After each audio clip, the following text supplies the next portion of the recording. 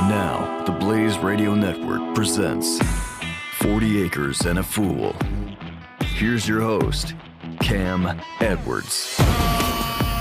Howdy and welcome to another edition of 40 Acres and a Fool, coming to you from the place where there is still free speech, at least until the noise ordinance kicks in at 11 p.m. Cam Edwards, your host, and glad that you've joined us. It has been a very productive week. I'm really, really pleased. I feel like finally we've had that stretch of good weather and just put in the time to get things going on the garden, and it's good. It feels good to have been out working all weekend long, and I feel like we've actually accomplished something. So all of the tomatoes are now planted. The peppers are still growing in the greenhouse right now as they're getting a little bit bigger. Most of the tomatoes made the trip from the house down to the garden okay.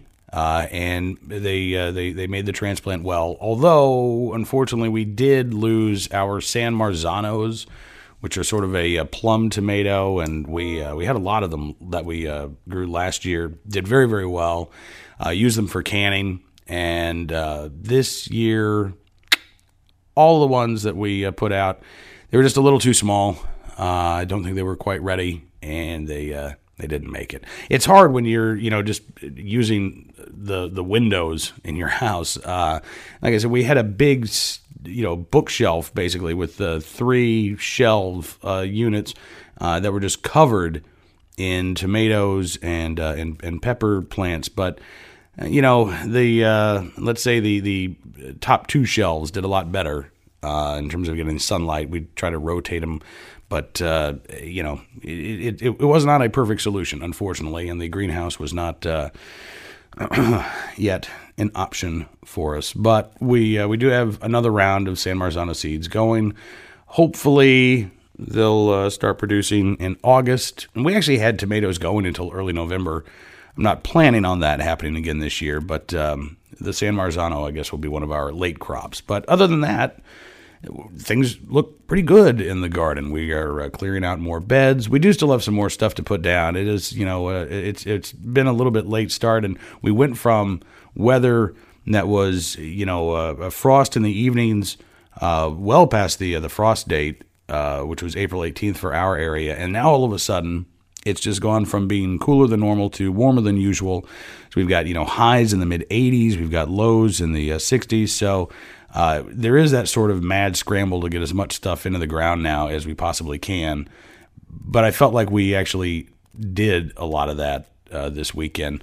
As for the stuff that we've already planted, beets are looking good, actually, right now. We've got 6 different types of beets going, 3 beds worth of beets, and one of our beds is doing great. It is a lot of green. The other 2 beds, patchy, let's say, patchy beet growth. The carrots that we put down all look pretty good right now. One of our beds is just covered in clover, so we're still battling that. And a couple of the beds that we cleaned out have had some pretty significant ant problems, and so we've not been able to use those. I'm very curious. One of the things that we're always looking for are ways to kill bugs that don't kill chickens or don't kill goats if they eat them. So if anybody has any advice on natural ways to get rid of ants, that'd be fantastic. I would love to hear what you have to say. The email address, as always, is 40acrefool@gmail.com. Our potato leaves are starting to pop. That's really exciting. We didn't grow potatoes last year, and I missed them. So this year we've got 2 beds worth of potatoes, and the leaves are starting to poke up. So the garden is doing pretty good for this time of year. The blueberries are just starting to come out. The blossoms are gone off the blueberry bushes. So here in probably mid to late June, early July, we'll start to see the blueberries. It's just so incredibly green right now, and it's just after a long, wet, just gray winter. It really, at some point along about August or so, it does become kind of a chore to get out there and weed, and there's kind of stuff that you'd rather be doing. But right now it's the time of year where you really look forward to that time that you're able to spend outside. And so it has been a fantastic week in that regard. We are down to 2 baby goats now. Another baby goat has left and has found a new home. So we've got a doeling, Miss Freckles. We have a buckling named Splotch. I didn't name him. He's got sort of a splotchy face.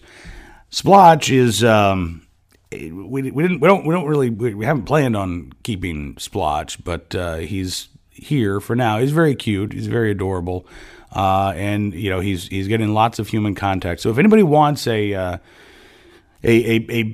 goat, a small little buckling who's very, very cute and very affectionate, let me know. Again, you know the email address, 40acrefool at gmail.com, because we're more than happy to find Splotch a new home. We'll keep him if we have to, but we don't have to. Let's see, the other animals, as we just go through the rundown here. Goats are doing well. The adult goats are doing great. We're getting about a gallon of milk a day. And now that we're down to 2 baby goats, they're not drinking as much of the milk. And so we are rapidly accumulating a good supply of goat milk, which, yes, we do drink raw milk on occasion. No, and here's the thing. I'm not a raw milk, you must drink raw milk, this is the only way to be, and if you don't do this. My youngest daughter likes goat milk. She'll drink it, she'll put it in her cereal. Her twin brother doesn't. It's fine. We have the regular 2%. I like to drink goat milk. I don't like to put it in my cereal, make cheese out of it, make yogurt out of it. So yeah, but you know what I mean? I'm not demanding that others drink raw milk, but we have had raw milk, and there have not been any ill effects at all. Because, again, very, very careful when you're milking the goat to make sure that the udder is clean. You wipe it off beforehand. You make sure that there's. And look, I mean, there have been times we've had to throw out all of the milk that has been collected because. A goat puts its foot in the milk bucket, and there goes your milk. That there's no way that you can drink it after that. So, as long as you're very careful, we strain the milk after we milk our goats. There's no reason why you can't drink raw milk. There's some folks who just see this as like drinking plutonium or something, and it's just. I just don't see that as the case. So the adult goats are going just gangbusters right now, putting out all kinds of milk. The bacon seeds are doing wonderful. It is time. To butcher the first of the bacon seeds, the first of the class of 2015. So that we might actually have some stories next week on the program. And I think we have decided that given the time of year, given our lack of refrigeration space for the size hog that we're talking about, that we are going to have this hog processed rather than do it ourselves this year. And I'm okay with that decision. I would much rather leave it to an expert than botch the job and waste a life like that. Not interested in doing that. So that should happen hopefully in the next week or so. We're still trying to figure out. It's a difficult thing to load one pig into a trailer. It can be done, when you've got 7 of them.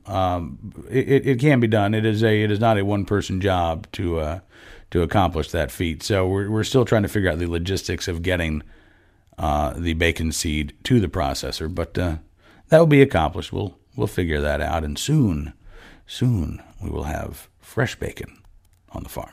All right, we're going to step away for just a moment or two.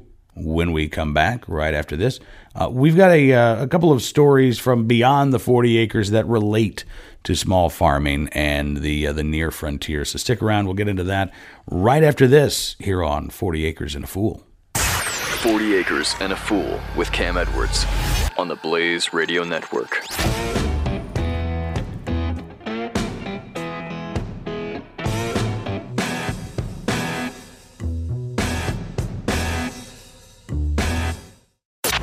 Don't miss the Morning Blaze with Doc and Skip. 57-year-old Glenn Allen Beets allegedly embezzled about $150,000. He schemed, they say, to steal money from the VA retail store that he managed and spent it on strippers, prostitutes, and gambling. He spent about $500 a night on lap dances. A night? That's what I'm saying. That's a lot of lap dances. Aren't you going to be chafing at that point?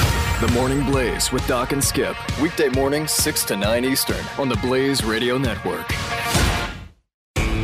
40 Acres and a Fool with Cam Edwards on the Blaze Radio Network. So when I was in Nashville at the NRA annual meeting, one of the guys I had the opportunity to see, actually for the first time, I think, was Glenn Reynolds, Instapundit. And Glenn is one of the smartest guys I know. Instapundit is usually my homepage for the internet. I don't know. Glenn Reynolds and I have, I think, just very similar interests. And Glenn is a very curious guy. He's got a great mix of all different kinds of news stories there at Instapundit. And one of the things that he has been writing about a little bit and really just sort of pointing to are these instances where big population centers have an outsized political influence on a given state. If you look at, for instance, a map of the 2014 midterm elections, what you see is, vast swaths of red. Even in blue states, you will see, a lot of red congressional districts. If you were to zoom in even closer and take a look at, local elections, what you'd find is that typically, the rural parts of the of any given state are going to be much more conservative than the urban centers. And Glenn says that there was a case, a couple of cases actually, Baker versus Carr and Reynolds versus Sims, that dealt with legislative redistricting that has sort of led to this increased imbalance where the prerogatives of the big urban centers are taking a priority over the rural areas. There was a piece in the Daily World, which is a Washington state newspaper, by Jim Walsh, who is the vice chairman of the Washington State Republican Party. He lives in Aberdeen, Washington. And he writes about this phenomenon and how this is playing out in Washington State. He says, we live in a rural area. It's a good thing. He says rural economies can do well. Our cost of living and of doing business tend to be lower than in urban areas, lighter population density, and a less anxious lifestyle are pluses too. He says, but this rural area near Aberdeen hasn't thrived or grown in recent years. And he says part of the reason is because they are serving other parts of the state. He talks about, and he gives several examples. Now, interestingly enough, he does not give the example of the gun control efforts, which really are centered in Washington State around King County and the Seattle area. And you get out into, again, more rural parts of the state, which is most of the land area in the state.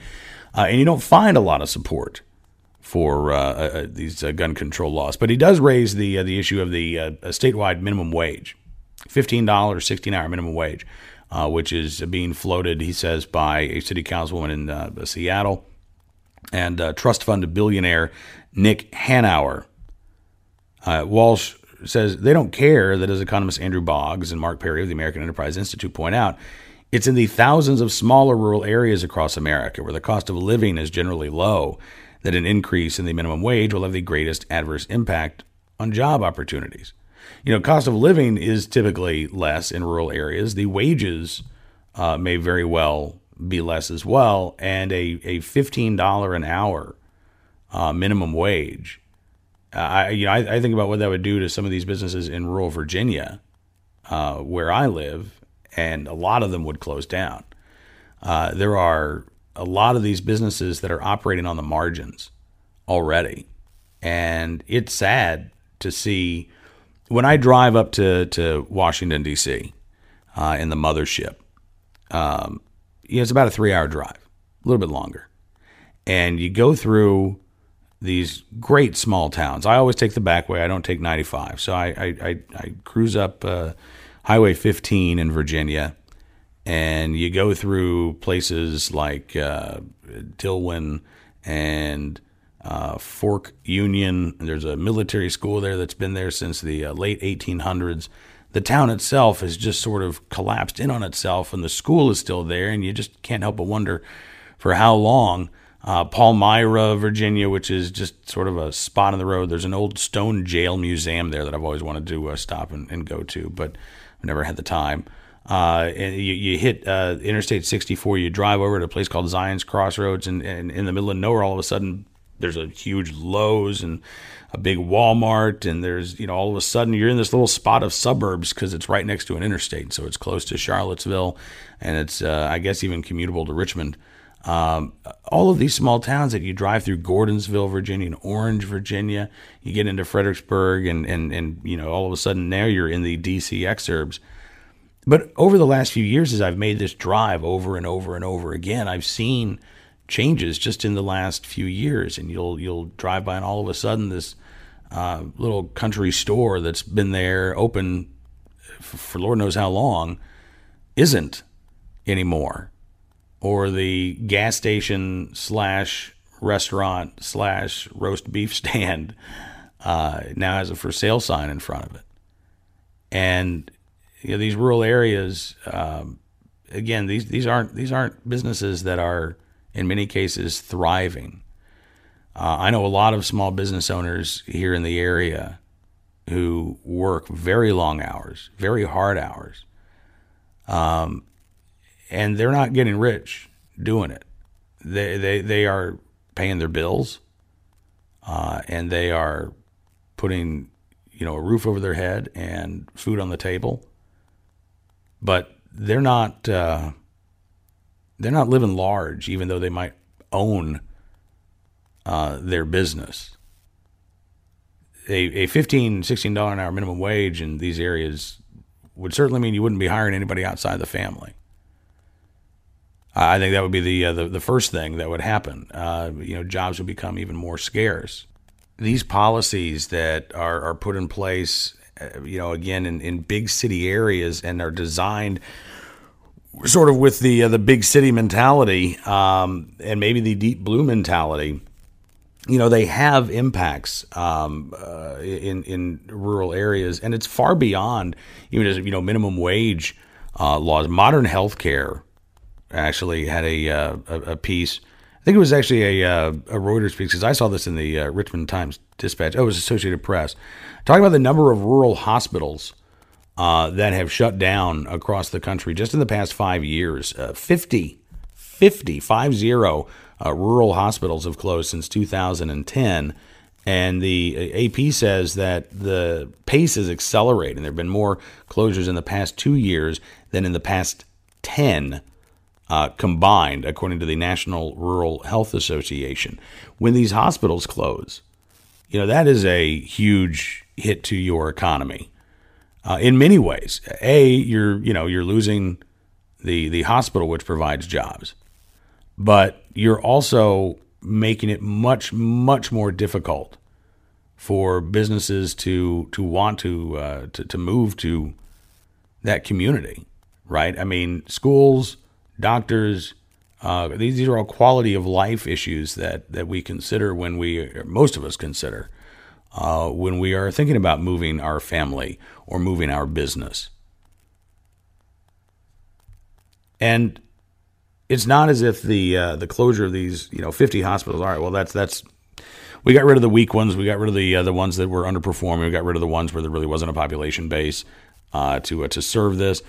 According to iVantage Health Analytics, there are 283 more rural hospitals in 39 states that are in danger or vulnerable, as the AP story says, to shutting down. 35% that say rural hospitals are operating at a loss. And something that can't go on forever won't, right?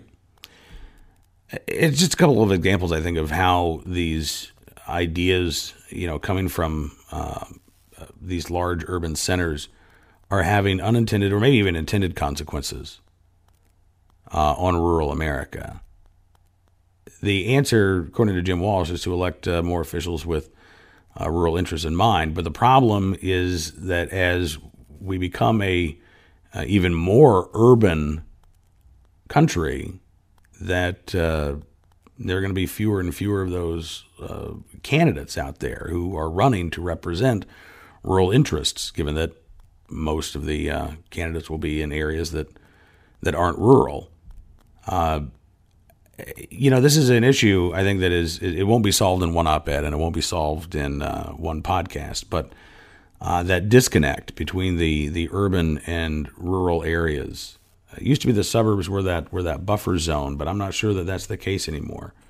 I think that the divide that Glenn Reynolds highlights is real. I just don't know quite what the answer is.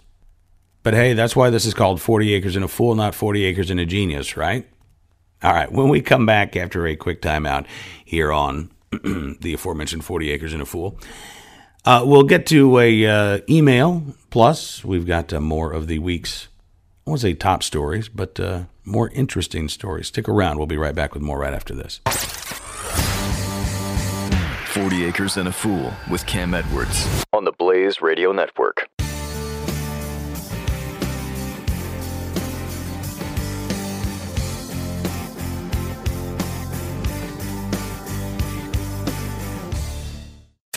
Coming up today on Pat and Stu. They just did this new poll for all the candidates in Iowa. They have Scott Walker out in front of the pack with 21% support. A 9-point advantage over his closest opponents. Rubio, he's up to 13%. Ted Cruz, 12%.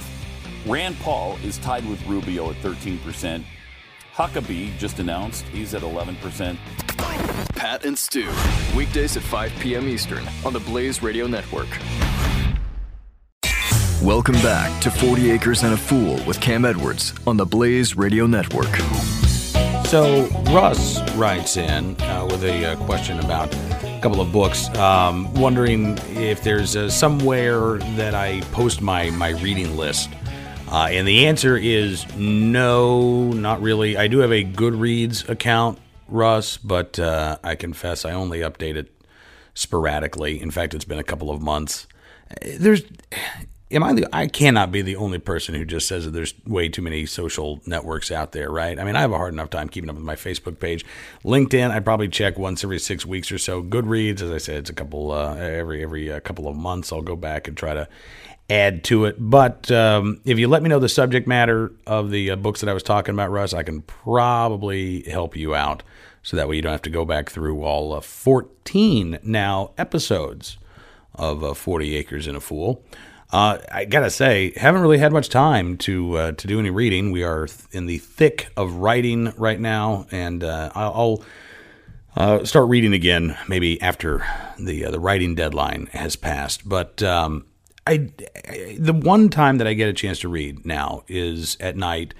I'll read to my kids, and I didn't realize that this was an issue until this week. As a matter of fact, in Australia, there was an academic named Adam Swift who told this ABC, Australian Broadcasting Corporation, radio program, which was discussing, by the way, whether having a loving family is an unfair advantage. This was the question, right? Does this privilege your child? And privilege is a verb now, not just a adjective. Does this privilege your child to have a loving family? And should we take away the family because it provides a privilege? Well, one of the subsets of this argument, and apparently it's a real argument, is that reading bedtime stories to your kids is problematic. Adam Swift said, quote, "Evidence shows that the difference between those who get bedtime stories and those who don't, the difference in their life chances is bigger than the difference between those who get elite private schooling and those who don't." And according to 9 News in Australia, Mr. Swift said the, quote, "devilish twist was whether, I never realized that's a British accent, not Australian, was whether bedtime stories should be restricted. He said, you have to allow parents to engage in bedtime stories activities. In fact, we encourage them because these are the kinds of interactions between parents and children that do indeed foster and produce them, these desired familial relationship goods. But he says, I don't think that parents reading their children bedtime stories should constantly have in their minds the way that they are unfairly disadvantaging other people's children, but I think they should have that thought occasionally. There's so much to unpack there, isn't there? First of all, the fact, the idea that you putting forth the effort to be a good parent privileges your child because apparently the norm now is don't give a damn. Don't care, don't try, don't put out an effort. And so if you do put forth an effort, if it is hard work being a good parent, then what, we're told not to? Also this week, there was a story about public boarding schools, the idea of public boarding schools. Apparently Buffalo, New York is looking at a grant to set up year-round. Your kids would be there 7 days a week. And again, the idea is we're going to take quote-unquote disadvantaged youth, not abused children, not people who have, kids who have fallen into the custody of DHS or Children and Family Services, but disadvantaged youth. We're going to take them away from their parents, and we're going to put them in public boarding schools somewhere because God knows the state can run their lives better than their parents can. I don't think the state does a very good job of running the state, quite frankly. But this is a very, very troublesome trend. And look, so like I said, the one time that I get to read this week is reading to my kids at night, their bedtime stories. And we've done this. My youngest just turned 10. And we've gone from, it used to be singing songs. And it was, had their favorite lullabies, and they had their different favorite lullabies. And so there was a sort of, evening repertoire of songs that would change over the years. And then probably about a year ago, they decided, we're kind of done with songs, Dad. And I was heartbroken because I didn't want the evening routine to end. And so instead, we switched over to bedtime stories. At the time, my youngest son was really into mythology. He still is, but he was just reading these books. And so I found my copy of Edith Hamilton's mythology from back in high school, and we went through all of the Greek and Roman and Norse myths. And that took a couple of months. And then we did the Odyssey, and we did the Iliad first, and then we did the Odyssey. And that took a couple of months. And then I found a copy of Aesop's Fables, and so we read Aesop's Fables. That took a couple more months. I got to say, though, there are a lot of Aesop's Fables that don't hold up. There's a reason why we only know 7 or 8 of them. And so after Aesop, I was kind of struggling. I was thinking, well, where do we go from here? And my son, my youngest son, who is a voracious reader of his own, takes after both of his parents, actually. But I like to say it takes after me. Anyway, he had picked up one of my guilty pleasures of reading, and he had started devouring this series of books. And so we now read from this series of books at night. And I've avoided saying the name of these series of books. It's, you know what? It is a guilty pleasure, but I'm okay with this. It's Uncle John's Bathroom Reader. I have been buying Uncle John's Bathroom Readers since they came out. The first one came out in 1988. I think right around the time I turned 14, because I think I got it for my birthday or with some birthday money. And ever since, I have been a devoted fan of Uncle John's Bathroom Readers. They are some of the greatest trivia books ever. And so they're not the bathroom reader in our house now. They're the bedroom reader. And they're these. If you don't know what they are, it's basically it's it's my Poor Richard's Almanac. They come out with a new book every year, and it's just little stories, kind of like Mental Floss magazine, that type of stuff. Just interesting things. Most of the books that I have are hard copies, but I did buy one on an ebook. So I'm looking here. So like here are just a couple of the subject lines for their stories. Text 911, Candy Bits, Let Me Write Sign, I Good Speak English, War Words, Random Origins, 4 Famous Firstborns, Legends of the Rose, Shoe Shines, and Walkout Booths, Fake Lobster and Pineapple Salads. Just keep calm and carry on. Again, all just kinds of interesting, weird stories. And they are perfect bedtime story material. Because in the span of 5 to 7 minutes, I can go through 1 or 2 of these little chapters. And it's usually I'll let my son pick out a subject that he wants to hear about. I'll let my daughter pick out a subject that she wants to hear about. And it's fantastic. They're interested. They're engaged. It's a really funny style of writing. So there's some dumb jokes and some humor in there, but it's always sort of interesting stuff. So they're learning. And I think that they know that they're learning, but they're okay with it because it's interesting. They can learn about bugs if they want to, or comic books. They're picking and choosing what they want to learn about, and it's very empowering. So you know what? I'm sure that this does benefit my kids, and I don't think the answer is to tell me to stop or to make me feel guilty about it. I think the answer is to encourage more parents to do something similar with their kids. Have you noticed something? I've got a theory. I'm working on it here. It's just a vague outline of a theory right now, but tell me if you think I'm onto something here. Going back to the 1960s, really, with the Great Society, we saw this progressive hope and belief that they could change the world, right? With enough government programs, with enough spending, they could go back and read what LBJ said when he announced the Great Society. I mean, they were going to eradicate poverty. Poverty was going to be a thing of the past, like they had eradicated polio. Like they had eradicated disease. They were going to eradicate poverty, and it was going to be in a period of just a matter of years. And they tried, and they failed. And the answer was, well, we need more money.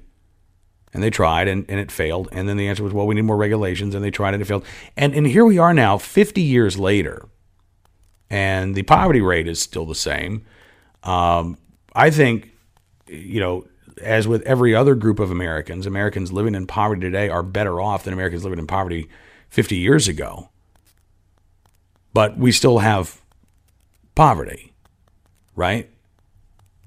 And I think somewhere over the recently, I couldn't even pinpoint when, but recently, I wonder if there hasn't been this acknowledgement that, okay, we can't really create utopia. We can't really eradicate poverty. We can't really raise people up. Our plans didn't work.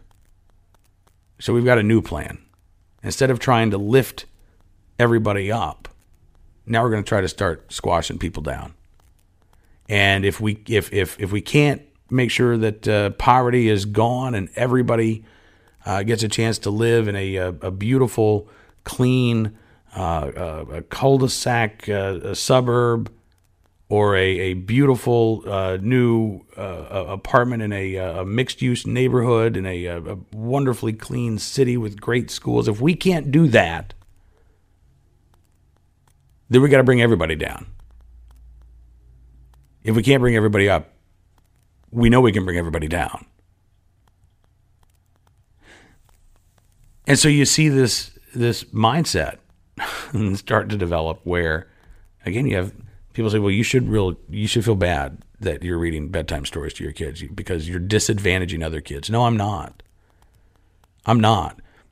Me as a father and my wife as a mom, struggling, because parenting is hard, but struggling to impart values, manners, a strong moral philosophy and a sense of right and wrong, a sense of ethics and a moral code, that does not disadvantage anybody else.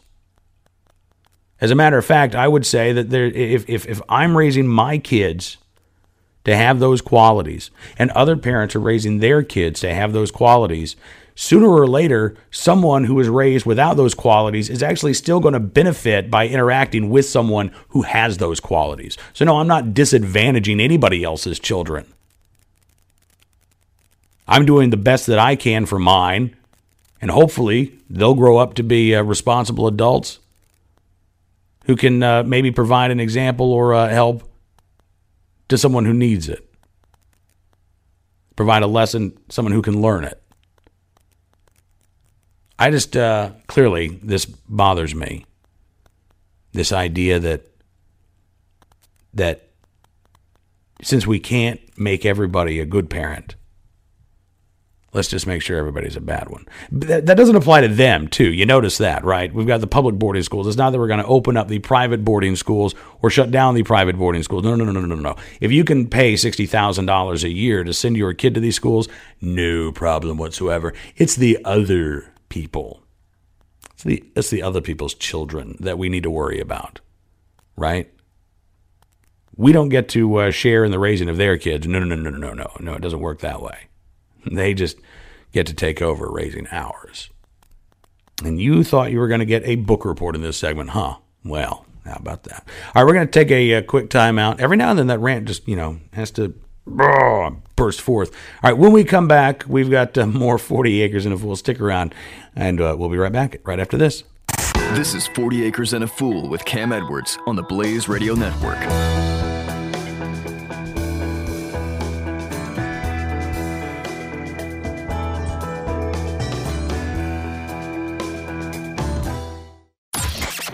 Salcedo. According to this idiot on MSNBS, all of you who are black in America, who are part of the, who are poor, you are all part of this class that we all regard as thugs. You're all lawbreakers, according to MSNBS, because it's people like Obama and the Baltimore mayor who refer to you as thugs because they want to separate from the rabble. And it's not true. Chris Salcedo, Saturdays noon to 3 p.m. Eastern on the Blaze Radio Network. 40 Acres and a Fool with Cam Edwards returns now on the Blaze Radio Network. So it's going to be this great time of year where the weather is warming up and I want to be outside. We have the Heart of Virginia Festival in Farmville this weekend and a lot of festivals. In fact, there's a fantastic event. It's coming up in a few weeks and I want to tell you about it because I want to urge you to attend if you can. It may be a drive for you, but it's well worth it. Pinehurst, North Carolina. Which is, south of Raleigh-Durham, near Fort Bragg area. May 21st, which is a Thursday night. It is the third annual Duskin and Stevens Beef and Beer Benefit. I had the opportunity to attend last year, and it was incredible. It was such an amazing event. Mike Duskin and Riley Stevens, two warriors who were killed in the line of duty. And this benefit not only keeps their names alive, but it helps provide scholarships in their name for kids. Mike Duskin was a chief warrant officer too. He was killed October 23rd, 2012 in Wardak Province, Afghanistan. Back in 1993, Mike Duskin volunteered by enlisting as a forward observer in the U.S. Army. He served 3 years with the 75th Ranger Regiment. Left active duty, later joined the Florida National Guard. In 1998, he attended the Special Forces Assessment and Selection Course, graduated from the Special Forces Qualification Course in August of that year. and was assigned to the 3rd Battalion, 20th Special Forces Group Airborne as a Special Forces Engineer Sergeant. He was mobilized in 2001. After his deployment, he returned to active duty, remained a member of the unit until December 2007. He deployed 4 additional times to the 2nd Battalion before being selected as an instructor for the U.S. Army John F. Kennedy Special Warfare Center and School. He was on his second deployment in support of Operation Enduring Freedom in the position of 1st Battalion, 3rd Special Forces Group Airborne as an Assistant Detachment Commander in Alpha Company when he was killed. Riley Stevens was a Sergeant First Class, born in Tolar, Texas, 1973, died September 28th, 2012 in Wardak Province. Riley Stevens enlisted in the U.S. Army in January of 1993 as an infantryman. He was assigned to the 1st Battalion, 327 Infantry Regiment, 101st Airborne Division of Fort Campbell, served in several infantry positions, volunteered for Special Forces Assessment and Selection Course in March of 2005. Following completion of the qualification course, he was assigned to 1st Battalion, 3rd Special Forces Group Airborne at Fort Bragg as a Special Forces Medical Sergeant. Riley Stevens deployed on 5 separate deployments to Afghanistan with 1st Battalion in support of Operation Enduring Freedom. 5. We have precious snowflakes who can't even watch American Sniper once.